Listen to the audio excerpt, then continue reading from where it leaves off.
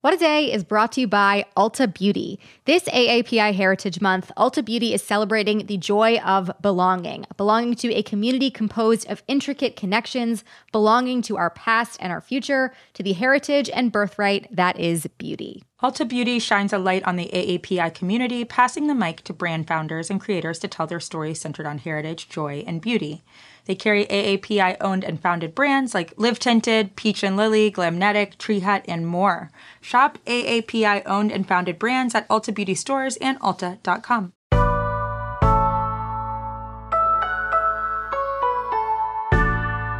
It's Friday, January 28th. I'm Gideon Resnick. And I'm Priyanka Arabindi, and this is What a Day, where we're pleased to announce that our boomer allies have finally found out about Wordle. I think they will find it much harder to fall down alt-right rabbit holes on the cute word puzzle than in the Facebook hellmouth. Yeah, name a 5-letter word for insurrection. Trick question, there isn't one. On today's show, workers at an Amazon facility raise concerns about a mailbox again ahead of another union vote. Plus, athletes are told to use burner phones at the upcoming Winter Olympics in Beijing. But first, Supreme Court Justice Stephen Breyer formally announced his retirement yesterday and delivered brief remarks at a White House ceremony, including this one on the American experiment. I say I want you to pick just this up. It's an experiment that's still going on. And I'll tell you something. You know who will see whether that experiment works? It's you, my friend. It's you, Mr. High School student. It's you, Mr. College student. It's you, Mr. Law School students. It's us, but it's you. It's that next generation and the one after that. My grandchildren and their children. They'll determine whether the experiment still works. And of course, I am an optimist, and I'm pretty sure it will. Does it surprise you? That's the thought that comes into my mind today. I don't know, but thank you. Wow, that is right. I know he is not threatening us. It just felt a little threatening to me. It's fine. President Biden reaffirmed his commitment to nominating a Black woman to the Supreme Court and said that he would announce his choice by the end of February. I will select a nominee worthy of Justice Breyer's legacy of excellence and decency. While I've been studying candidates' backgrounds and writings, I've made no decision except one. The person I will nominate will be someone with extraordinary qualifications, character, experience, and integrity. And that person will be the first Black woman ever nominated to the United States Supreme Court. So now that all of this has been formalized, let's talk about some of the responses that we've heard so far. Yeah, this is really only the beginning, but there's a lot. Here is just a brief overview. Some civil rights organizations are already gearing up to support the eventual nominee and really to counter any likely campaigns against her from conservatives. And already, Senate Minority Leader Mitch McConnell said in a statement that Biden should not be influenced by the quote-unquote radical left in making his decision. All right. Meanwhile, on the Democratic side, Senate Majority Leader Chuck Schumer said again that the confirmation process is going to move quickly. Senator Kyrsten Sinema said that she looked forward to, quote, thoughtfully examining the nominee. And this one's interesting. Senator Joe Manchin said that he wouldn't mind if the nominee is more liberal than he is, noting that from his perspective, Priyanka, it is not hard to be more liberal than he is. And on that, he's correct. He is correct right there. Manchin and Sinema, have voted to confirm all of Biden's nominees to the lower courts so far, which is an encouraging sign for how they might end up voting here. So all that being said, on yesterday's show, we went over Breyer, the replacement process, and the general future of the court. And today we want to dive in on all the potential political ramifications this could have in the near and long term. Yes. And for more on that, I spoke with the one and only Dan Pfeiffer, former White House communications director during the Obama administration and one of the hosts of Pod Save America. I started by asking him about the impact that this could potentially have politically for Democrats as we head into midterm election season. Well, I think it will have a galvanizing effect for Democrats. We need a win. It's been a rough few months for Democrats. Right. Getting to a point, a qualified, history-making nominee with the first Black woman ever, I think, will be a boost to Democrats' political fortunes. I think it'll give us something to rally around. One of the reasons why Biden's approval numbers have taken a hit is he's lost ground with Democrats. And I think he'll be able to get some of that back by delivering on a core campaign promise. Do you think it's too far out from the midterms to have an effect, or do you think that this type of thing kind of carries on into, I don't think it's a game changer per se, but I think we need to build some momentum towards the midterms. And so having some success over the next couple of months to get this confirmation done, I think is pushing us in the right direction. So I don't think this is going to be like necessarily the Kavanaugh fight was for Republicans or the Amy Coney Barrett one was happening like minutes before the election. Right. But it will certainly be helpful to Democrats, presuming everything goes the way we want it to go. Okay. Also in the news this week, yesterday we got some promising new numbers. The economy grew 1.7% in the last quarter, bringing the total growth in 2021 up to 5.7%. I believe that's the largest figure since the mid-'80s, so good numbers there. Based on polling, on the other hand, the public has not been too happy with Joe Biden in recent months. But how do good job numbers affect the president, the party in power? And how do those kind of square with the economic realities that most people are facing right now? This is probably the most narratively complicated economy in modern political history. You have 2021 was the year with the greatest private sector job growth in history. You have these growth numbers, all the macroeconomic factors look incredibly strong. And particularly when you put it in the context of what President Biden was able to get us out of so quickly, what he inherited from President Trump. Yet people are pissed about the economy. Right. They are incredibly angry. In every poll, people are more frustrated and angry about the economy than the pandemic. They believe that Democrats are not focused enough on the economy. And it is one very specific thing, and it is inflation. And people are feeling inflation in their pocketbook. And their wages are not going as far as they were before. They are paying more, particularly last year at the gas station. Grocery prices are up. And that is clouding out all the other economic good news. People don't care about any of the other stuff because their hard-earned dollars are not going as far as they would like them to go. Right. Let's switch gears a little bit and talk a little more broadly about the midterms, which, like it or not, they're coming later this year. Always a crazy realization for me every time I think about it. Traditionally, midterm elections have shit turnout. They're known to be really tough for the party in power. Turnout was actually pretty high during the Trump years midterm, but it still wasn't great for him, obviously, in terms of outcome. Can you set the stage a little bit for us? What are Democrats and the president kind of walking into the midterms with? What's it looking like? If you look at all the various factors, and I promise this will get a little bit better, but it's going to start really hard. All the various factors, Democrats are in a terrible position. This is the first midterm of a president, which is almost in every single case other than George W. Bush 2002, devastating for that president. It's happening in a redistricting year where Republicans control more of the maps than Democrats. Now, there is some good news in this. One, with 2/3 of the redistricting process done, I wouldn't say it's been favorable to Democrats, but it's been a lot less bad than we thought. And Democrats have opportunities to pick up a lot of seats in states like New York and Illinois that have been very aggressive in the redistricting process. The Senate map, to our great fortune, is very favorable to Democrats this year. We can not only keep the majority, but also expand it by a couple seats by only winning states that Joe Biden won in 2020.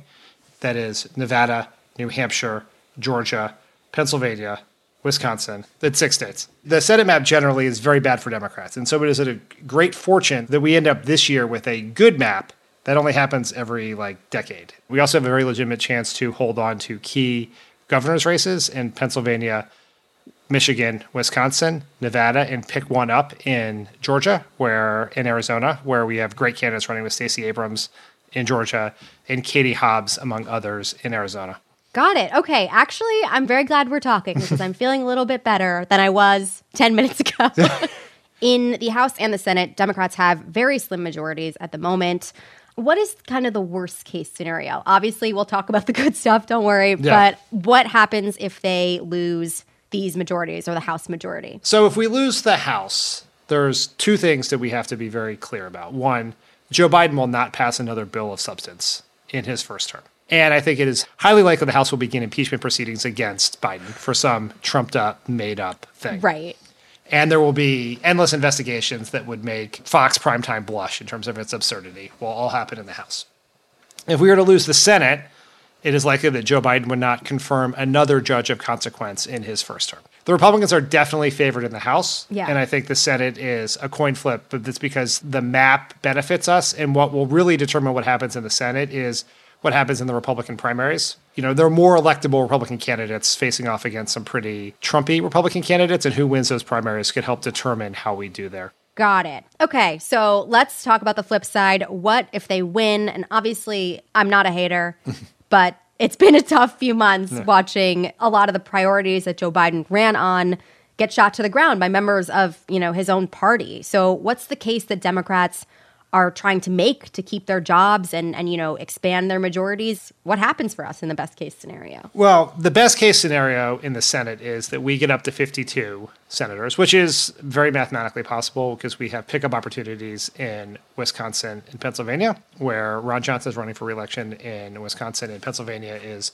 quite a Republican primary of Dr. Oz, the head of one of the world's largest hedge funds, who's remade himself into a MAGA candidate. There's a whole bunch of crazy stuff happening there. But if we get to 52 senators, we never have to say the words Manchin and Sinema again.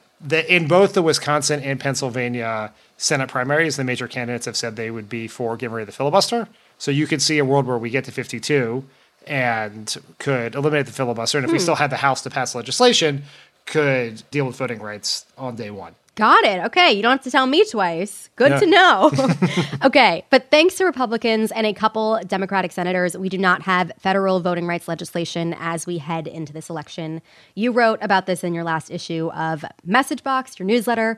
But in the face of all of these voting rights restrictions that are going on around the country, how do Democrats win elections now? Is there something specifically that we should be focused on? How is this possible? Well, we're going to have to win in an environment of voter suppression. Yeah. That is the world we're going to live in. There will continue to be some measure of court cases to try to push back on some of those efforts, but we have to recognize that the environment that Joe Biden won Georgia in 2020 is going to be tougher for Stacey Abrams and Raphael Warnock because of voter suppression.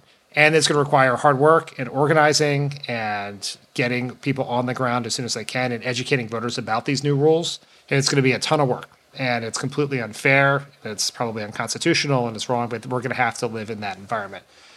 But we also have to think not just about voter suppression, but about election sabotage. Because we know that Republicans are running these 2022 elections to put themselves in a position to ensure that no matter what happens in the Electoral College or the popular vote in 2024, they will have the opportunity to install Donald Trump or whoever the Republican nominee is in the White House despite losing the election. Parts of the Freedom to Vote Act would have dealt with that.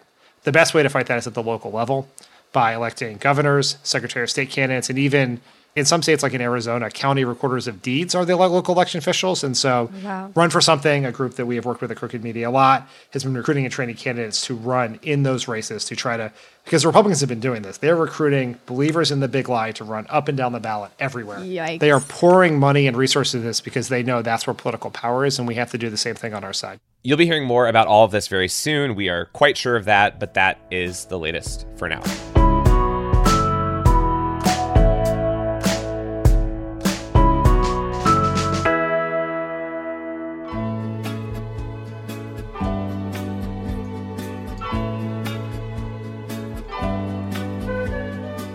It's Friday, Wad Squad, and for today's Temp Check, we are back on our favorite beat, which is Sarah Palin's battle with the New York Times by way of her battle with the novel coronavirus. So as we know, Palin's defamation trial against the Times was postponed this Monday after it was revealed that she had tested positive for COVID. She had not gotten the vaccine, probably under the impression that she could outrun COVID aerosols on a snowboard.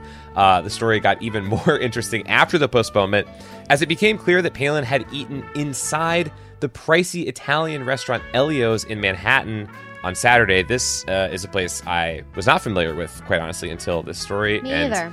Now I'm deeply familiar with it, leading many to question how she had managed to get around New York City's COVID vaccine mandate. Yeah, it is not known if Palin had tested positive before or after her Saturday Elio's trip, but since her diagnosis, she has continued to sample New York's finest restaurants, eating at a different fancy Italian place on Tuesday, though this time she was outside, and returning to Elio's to eat outside on Wednesday, back to the original scene of the crime. Okay. So as we go to record, she is surely working through a tray of hot lasagna on a Manhattan sidewalk somewhere. Her new status as the Typhoid Mary of pasta places is so undeniable that even the mayor's office has had to address it, with a spokesman for Eric Adams saying, quote, we encourage any New Yorker who came into contact with Sarah Palin to get tested. Dear Lord. I mean, she comes with a warning. Now, Gideon, you and I are not public health experts, so we've been reluctant to offer too much pandemic guidance in the past. But this seems like one topic where we are uniquely qualified to weigh in. So my question is, how would you advise someone who is seated next to a COVID-positive Sarah Palin at a restaurant? Well, I would say it's unfortunate that you are in this position, but I hope that you have a syringe on you, because if you put a syringe on the edge of the table in eyesight of Sarah Palin, she could be led to think that it may be a vaccine, and she may not want to be near said vaccine and may very well leave. And that gives you the opportunity to finish your lovely Italian dinner. Priyanka, what do you think about all of this? Yeah, okay. If you find yourself in this scenario, you are seated next to COVID-positive Sarah Palin. 1, get the fuck out of there. 2, question everything that has ever happened in your entire life to lead you to this point. What are you doing dining at the same place as her? You're messing up somewhere. It's true. I hate to break it to you. Just like that, we have checked our temps. They are at a normal temperature because we don't have fevers from contracting the novel coronavirus near Sarah Palin at this time. Haven't been in contact with Sarah Palin, so we're all good. We can affirm that, and we will be back after some ads. What A Day is brought to you by Books. This Mother's Day, give mom her flowers. She absolutely deserves the best, and that's why you should send her farm fresh flowers from Books. That's short for bouquets. Books has modern designs and unique flowers you can't find anywhere else, and with 20% off, you can send some to mom, your wife, your auntie, even your granny, okay? Anyone who deserves flowers in your life. It doesn't have to be holiday specific. You get flowers, you're getting flowers, everyone's getting flowers. Go to Books.com and use promo code WAD for 25% off. That is BOUQS.com, promo code WAD, Books, promo code WAD. What A Day is brought to you by Fast Growing Trees. Fast Growing Trees is the biggest online nursery in the U.S., with more than 10,000 different kinds of plants and over 2 million happy customers. They have everything you could possibly want, like fruit trees, palm trees, evergreens, houseplants, and so much more. Plus, Fast Growing Trees makes it easy to order online, and your plants are shipped directly to your door in 1 to 2 days. And along with their 30-day Alive and Thrive guarantee, they offer free plant consultation forever. We love Fast Growing Trees here. I keep telling you that the mini plants that I've gotten from these folks are yet hanging on. And that's not because I have a green thumb, okay? This spring, Fast Growing Trees, they have the best deals online, up to half off on select plants and other deals. And listeners to our show get an additional 15% off their first purchase when using the code WAD at checkout. That's an additional 15% off at fastgrowingtrees.com using the code WAD at checkout. Fastgrowingtrees.com, code WAD. Offer is valid for a limited time. Terms and conditions may apply. This show is sponsored by BetterHelp. Therapy is a safe space to get things off your chest and to work through whatever's weighing you down. If you're thinking of starting therapy, give BetterHelp a try. It's entirely online and designed to be convenient, flexible, and suited to your schedule. Just fill out a brief questionnaire to get matched with a licensed therapist and switch therapists anytime for no additional charge. Therapy is great for, you know that thing that just is like sitting on your shoulder, you can't get over it, and you just sometimes need somebody to talk through it with? Therapy can be helpful for that, you all, okay? You got to get it off your chest, And you can do that with BetterHelp. So visit BetterHelp.com/WAD today to get 10% off your first month. That's 10% off your first month at BetterHelp, HELP.com/WAD. Let's wrap up with some headlines. Headlines. Defense Secretary Lloyd Austin has ordered the military to immediately install measures to better prevent civilian deaths caused by American airstrikes. The Department of Defense announced the initiative yesterday after Austin wrote to senior military defense officials requesting immediate action on the matter and calling the measure a, quote, moral imperative. In his letter, Austin calls for the department to create a civilian protection center, reevaluate how the military responds to cases of civilian harm, like when bombs are dropped on their homes, and develop measures to prevent civilian casualties as a whole. The Pentagon has faced harsh criticism in recent months following reports on American airstrikes that have resulted in needless casualties. Most notable was the drone strike last year in Afghanistan that killed 10 civilians, including 7 children. In that strike, the military's target was later found to have no terrorist affiliations. Austin is giving defense officials 90 days to come up with a detailed plan to carry out the measure, and in his letter he said, quote, "We can and will improve upon efforts to protect civilians." Feels like this measure could have come at any time before this. Please, I don't really know where it's been, but glad it's happening. Yeah. As Amazon warehouse workers in Bessemer, Alabama gear up for a second vote on whether or not to unionize, their representatives are calling for the removal of a mailbox on the warehouse's property. A mailbox very similar to the one that Amazon put on the premises last year, which was one of the main reasons why the National Labor Relations Board invalidated that election's result, citing election interference. The company had claimed they installed the mailbox to make the voting process more convenient, but many saw it as an attempt to intimidate workers by implying that Amazon would play a role in counting the votes. Ultimately, workers voted not to unionize by a large margin in that election. Representatives for the retail, wholesale, and department store union wrote to the labor board yesterday asking that Amazon remove the mailbox ahead of the revote, where over 6,000 workers are eligible to participate. Ballots will be mailed out next week, and if these workers vote to unionize this time around, it would be a huge win for labor organizers everywhere. It would. I can't believe that they would attempt even again the suggestion of an attempt what? Here. Crazy. Turns out the enemy in the kitchen is not the hamburger helper that you've been eating every day of the pandemic, but it is the dormant stove. How did they know? A study published Thursday claims that even when gas stoves are turned off, they often continue to leak unburned methane into their surroundings. Again, why are we just finding out now? During the course of a year, 3/4 of the unburned methane emissions from gas stoves occur when the devices are shut off due to leaks in the fittings and gas service lines. When unburned methane, the main component of natural gas, can warm the earth at a rate 80 times that of the same amount of carbon dioxide. Excellent. The study published in the journal Environmental Science and Technology estimated that over a 20-year period, emissions from gas stoves in the U.S. could be having the same global warming impact as 500,000 gas-powered cars. Jesus. Dear Lord. As much as we love to hear the click, click, click of a gas stove, it might be time for the once sought-after kitchen feature to become a thing of the past. Last month, New York City banned gas hookups in all new developments. However, in 20 states, cities are barred from restricting gas use at all. That's due to legislation supported by the natural gas lobby. So, next time you're shopping for your next cooking device, don't be a gas hole. Consider going electric. Yeah, this one goes out to all the landlords. I think you got to update our appliances. Please. Wouldn't it be nice? And thank you. Speaking of burners, countries across the globe are advising their athletes to bring temporary cell phones to the Beijing Winter Olympics as concerns about the Chinese Communist Party's stance on cyber espionage and online content restriction rise. Netherlands athletes have been told to leave their phones and laptops at home, while countries like Canada and Germany are providing temporary devices to be used for the length of the games. In a tech advisory notice distributed by the U.S. Olympic and Paralympic Committee, athletes and support staff have been warned to, quote, assume that every device and every communication, transaction, and online activity will be monitored. Also, encouraging the use of burner computers and phones. Just another way in which the 2022 Winter Olympic Games, set to take place from February 4th through the 20th, are shaping up to be one of the weird ones. You can say that again. Yep. While I will miss the cardboard bed TikToks and checking athlete Instagram stories first thing in the morning like it is the newspaper, we can all appreciate how these safety measures will at least make it easier for gold medalists to ghost the clingy Swedish curler they hooked up with in the Olympic Village.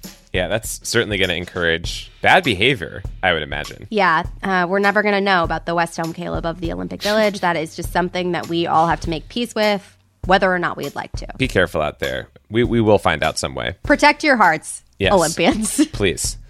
And those are the headlines. That is all for today. If you like the show, make sure you subscribe, leave a review, yeet your gas stove into the void, and tell your friends to listen. And if you're into reading and not just about steamy Winter Olympic hookups like me, you got me. What Today is also a nightly newsletter. Check it out and subscribe at crooked.com/subscribe. I'm Priyanka Arabindi. I'm Gideon Resnick. And bon appetito, Sarah Palin. No, I'm not wishing her a good meal. All of her meals, I hope, are cold because it's frigid out there. They will be cold by the time she gets the takeout from the restaurant back to her home, where she can't expose people to the novel coronavirus, which would be nice. That's all I ask. Let's hope. You can still eat Elio's, just please take it to your home or something. She's not familiar with the concept. What a Day is a production of Crooked Media. It's recorded and mixed by Bill Lance. Jazzy Marine and Raven Yamamoto are our associate producers. Our head writer is John Milstein, with writing support from Jossie Kaufman. And our executive producers are Leo Duran and me, Gideon Resnick. Our theme music is by Colin Gilliard and Kashaka.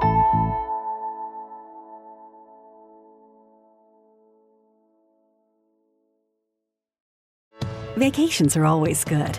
Sometimes they're even great. And Celebrity Cruises is about to ruin all of that. Because once you explore with us, you'll never want a vacation any other way.